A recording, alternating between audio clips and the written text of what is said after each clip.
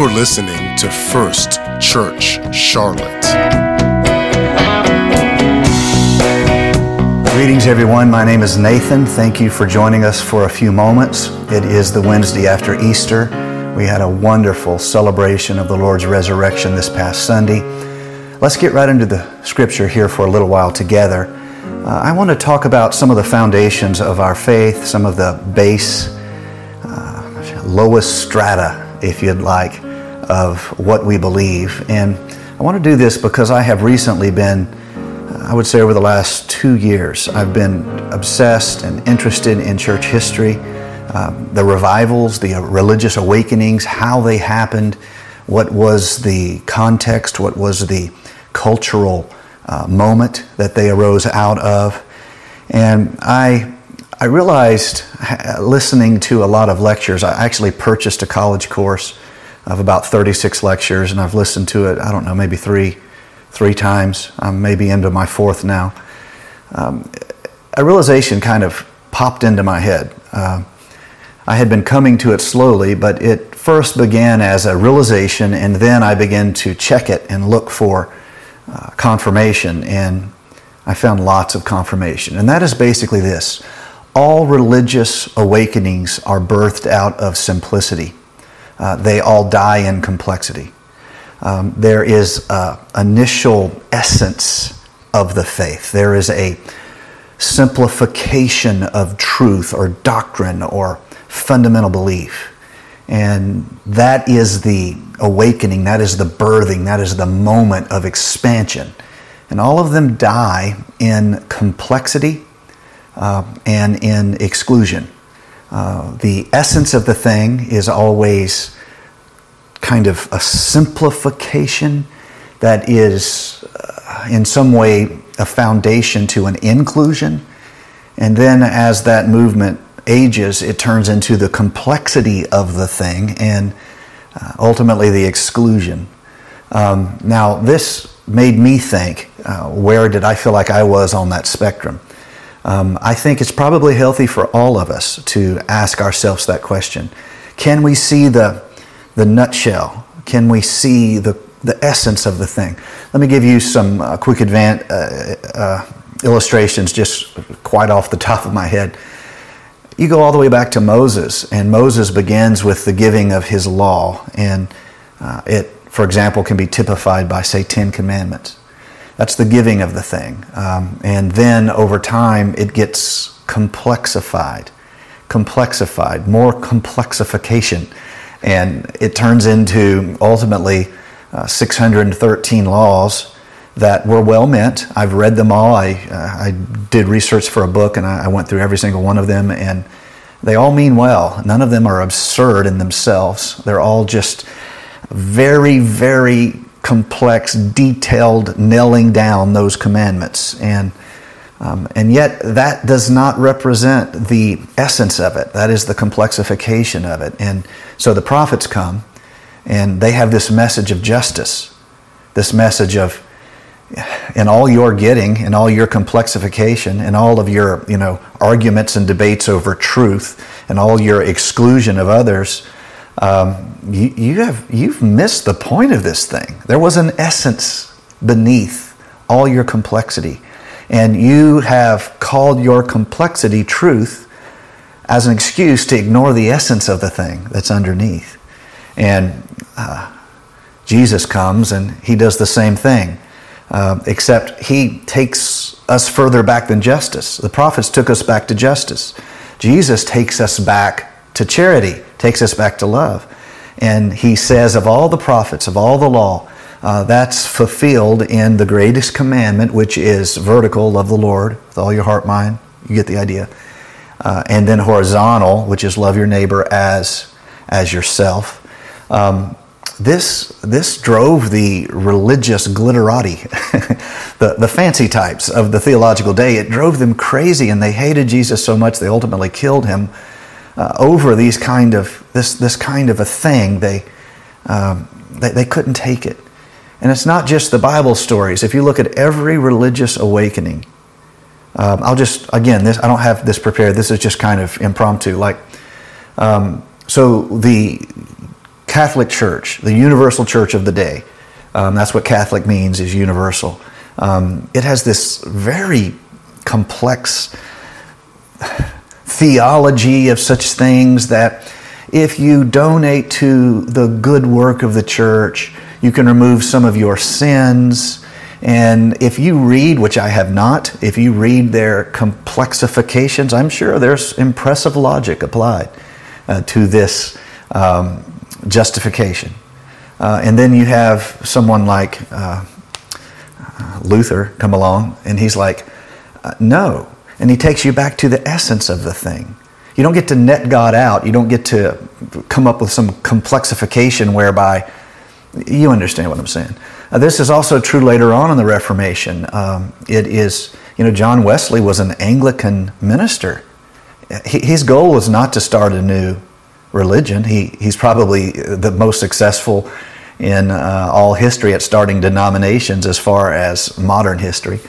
There's so many that came out of that Methodist movement, but that wasn't what he was going for. He was trying to take it back to essence. So it is with George Whitefield. So it is with so many of these people, taking it back to the essence of the thing. So if we're to learn from that, if we're to apply that to our lives, we would have to see that in the newness of the awakening, the religious awakening, there is an emphasis on the essence of the thing, the simplicity that is in Christ Jesus. And as time passes, there is a turning back toward the complexification of the thing, the formalization of the thing.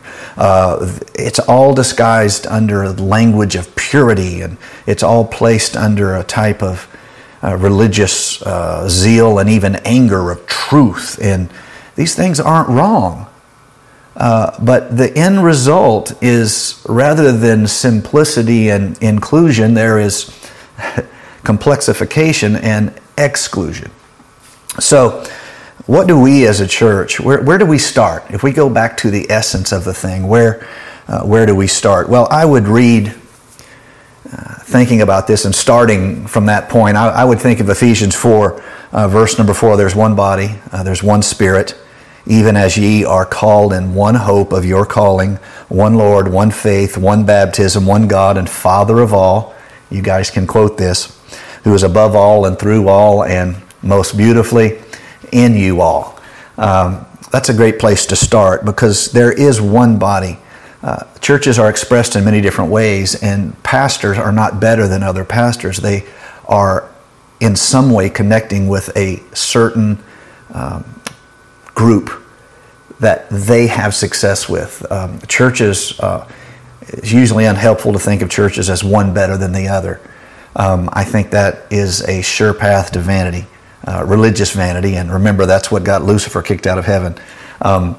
It's much better to see that certain churches they're going for a certain thing. They may not admit it, they may not feel it, but they're going for something. And although the insiders lose their ability to see it, people with fresh eyes, they can kind of see what is happening. But there's not multiple churches. Ultimately, there's not. There's one church. And we all of us need grace to get along with one another. And we all of us need mercy to disagree with one another in gentle manner and not lose our testimony. There's no point in us disagreeing if we're going to have to sacrifice our testimony to do it. We should be honorable one to another. We should be ethical one to another. I know that often isn't the case, but that's the ideal, I think, that we should be aiming for.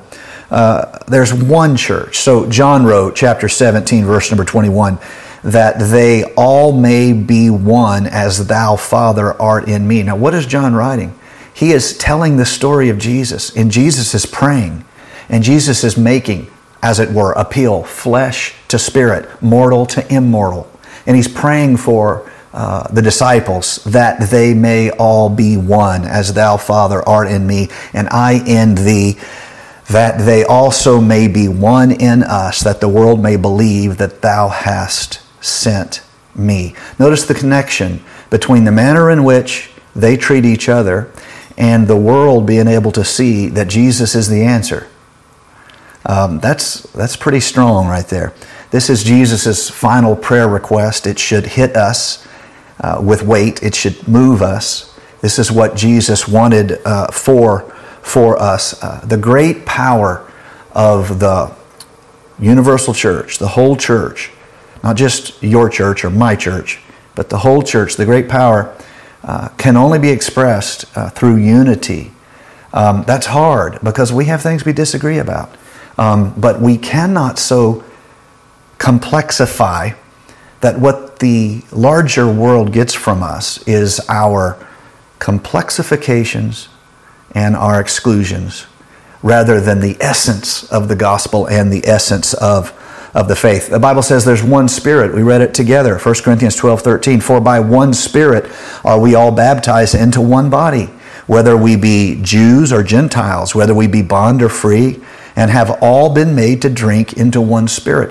Again, see the same principle in the New Testament church, where they're trying to find the essence of their faith. That's why the first gathering, shall we say, first theological convention, Acts 15, the disciples are coming together on how do we accept these Gentiles? They have none of our complexities. But is there an essence whereby we can find some common ground and include them? And they do that. I mean, they come up with just 4 things that are quite simple compared to the law. And they have this awakening that is, again, in its very core, filled with a sense of the simplicity of Christ and the essence of the truth. There are many different styles in churches. There are many different tastes, different preferences, but there's one Spirit. There's one church. There is one Spirit. It's God's Spirit. We should be very careful to label anything we don't personally like as not being God's Spirit or God's church. How would we know?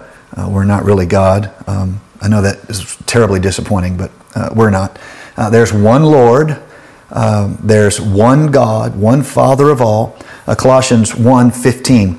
Who is the image of the invisible God, the firstborn of every creature? For by Him were all things created that are in heaven and that are in earth, visible and invisible, whether they be thrones or dominions or principalities or powers.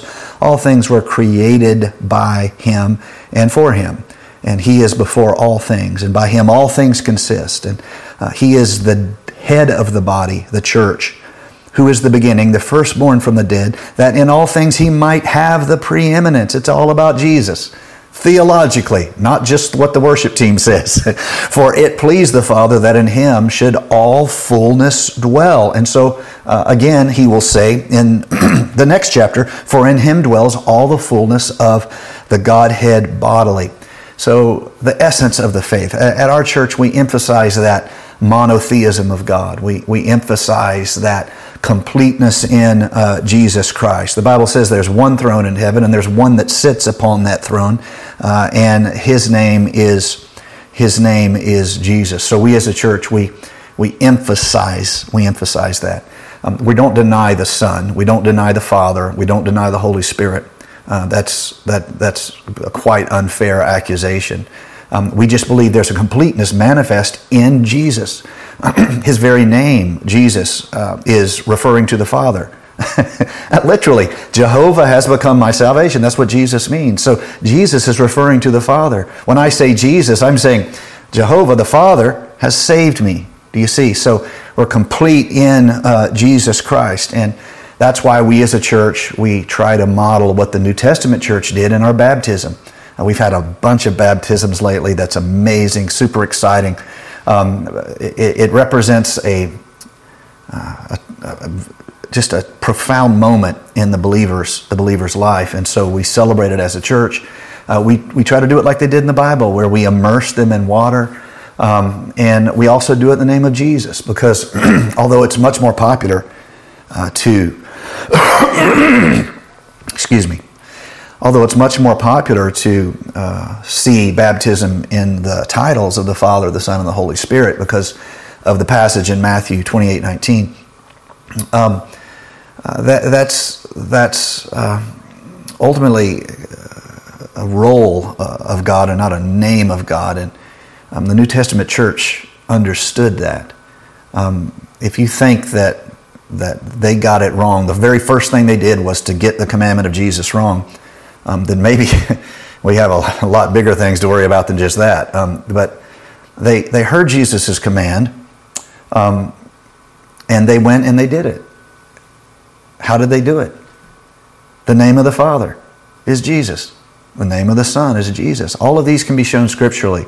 And so we're complete in Him, and we try to do it like they did it. However, we don't want to make enemies of all the other churches that baptize in titles. That's not how we want to do it. That's not how we want to emphasize it, and we're going to be a witness for that name of Jesus.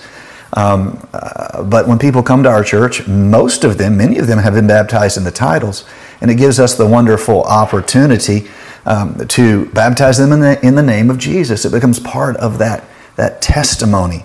And I love that, and I love doing it like they did in the New Testament, and I think that it is, I think it's true to the Scripture.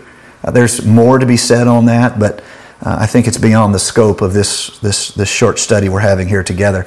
And so there is this one baptism, there's one hope, one Lord, one faith, one baptism. And so when we talk about faith, you'll notice faith is one of those words that's used in many different ways in the Scripture. Let me give you some examples of this. So Galatians chapter 1, verse 23, Paul preaches about the faith that he once destroyed. He was a persecutor of believers in his beginning. He writes in 1 Timothy 1, Timothy's Paul's son in the faith. In chapter 4, he says you can depart from the faith. In chapter 5, he says you can deny the faith. Chapter 6, all this is 1 Timothy. He says you can err from the faith. And second letter to Timothy, chapter number 3, verse 8, you can be a reprobate concerning the faith. 1 Corinthians 16, he says you can stand fast in the faith. 2 Corinthians 13:5, examine yourself whether you are in the faith. All of these are correct usage, but what we're saying is there's one faith. And that faith is in Jesus Christ. That is fundamentally made possible by the redemptive work, the redemptive accomplishment of Jesus Christ. That is what we celebrate. That is what we, as a church, center our hope upon. That's what we testify, preach, share, teach. We are exalters of Jesus. We want to be baptized in His name. What else do we want? Well, first of all, before we're even baptized, we want to acknowledge that God has a way for us, and we've not been walking in it. And so we turn from the way we've been walking, and we start walking in the way the Lord intended for us. And we use a word from the Greek for this. It's called repent. And churches talk about repentance. It's the same word that a Roman sergeant would have shouted to a marching line of soldiers when he said repent. They would turn and go the other direction. And so we repent. We acknowledge God's plan, God's preeminence in our life. We turn toward His way. We're baptized in His name, and He then inhabits with us. His Spirit comes to dwell in us. Ye are the temple of the Holy Spirit. He comes to dwell with you. And He manifests Himself to you through a gift, which is the speaking of another tongue. It's not for show. It's not for drama. It's for you. And it is something that should have this transforming experience in your life where you know that the Lord was touching you in a manner, manifesting through you in a manner that you are not alone. You are with, or let me say it this way, you are hosting His presence in your life. And so this is the essence of what we want for people. This is what we teach every month in First Steps. This is what we want for people. This is the essence of the thing. Now, as a communicator, a teacher, a pastor, there's a lot of things I can go down, a lot of roads I can walk. But this is the essence of the thing right here. There's other things that are good, but as a church, we're not going to hold them at the same level of exclusion. Do you see? We're not going to hold them at the same level of drawing a line. The essence of the thing is this testimony given to us in the book of Acts, I think shown most clearly in chapter number 2, where Peter addresses this. It's not that chapter 2 is the most important chapter in the Bible. It's not that verse 38 is more important than any other verse in the Bible. We shouldn't think that way. That's silly. However, it is the moment of the church's origin and birth, and this is the gist of the matter. Now, there may be people who, criticize you or I because of any number of failings in our life. I'm a normal person. I am weak. I'm fragile. I'm vain. I am predisposed to any number of failings of the flesh. I hope that's not too much truth for you.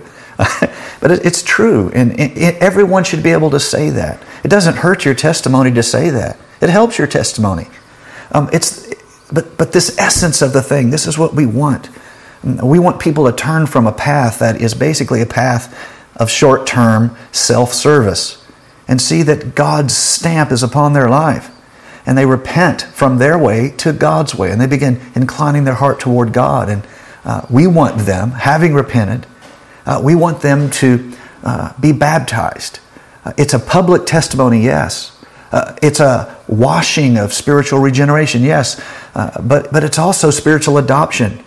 You're given His name. And then we want them to host the presence of the Lord in their life. And one of the ways that will be shown is through tongues. That's not the only way, but that's one of the ways that it will be shown in their life. This is the essence of the thing. And this is what we want for people.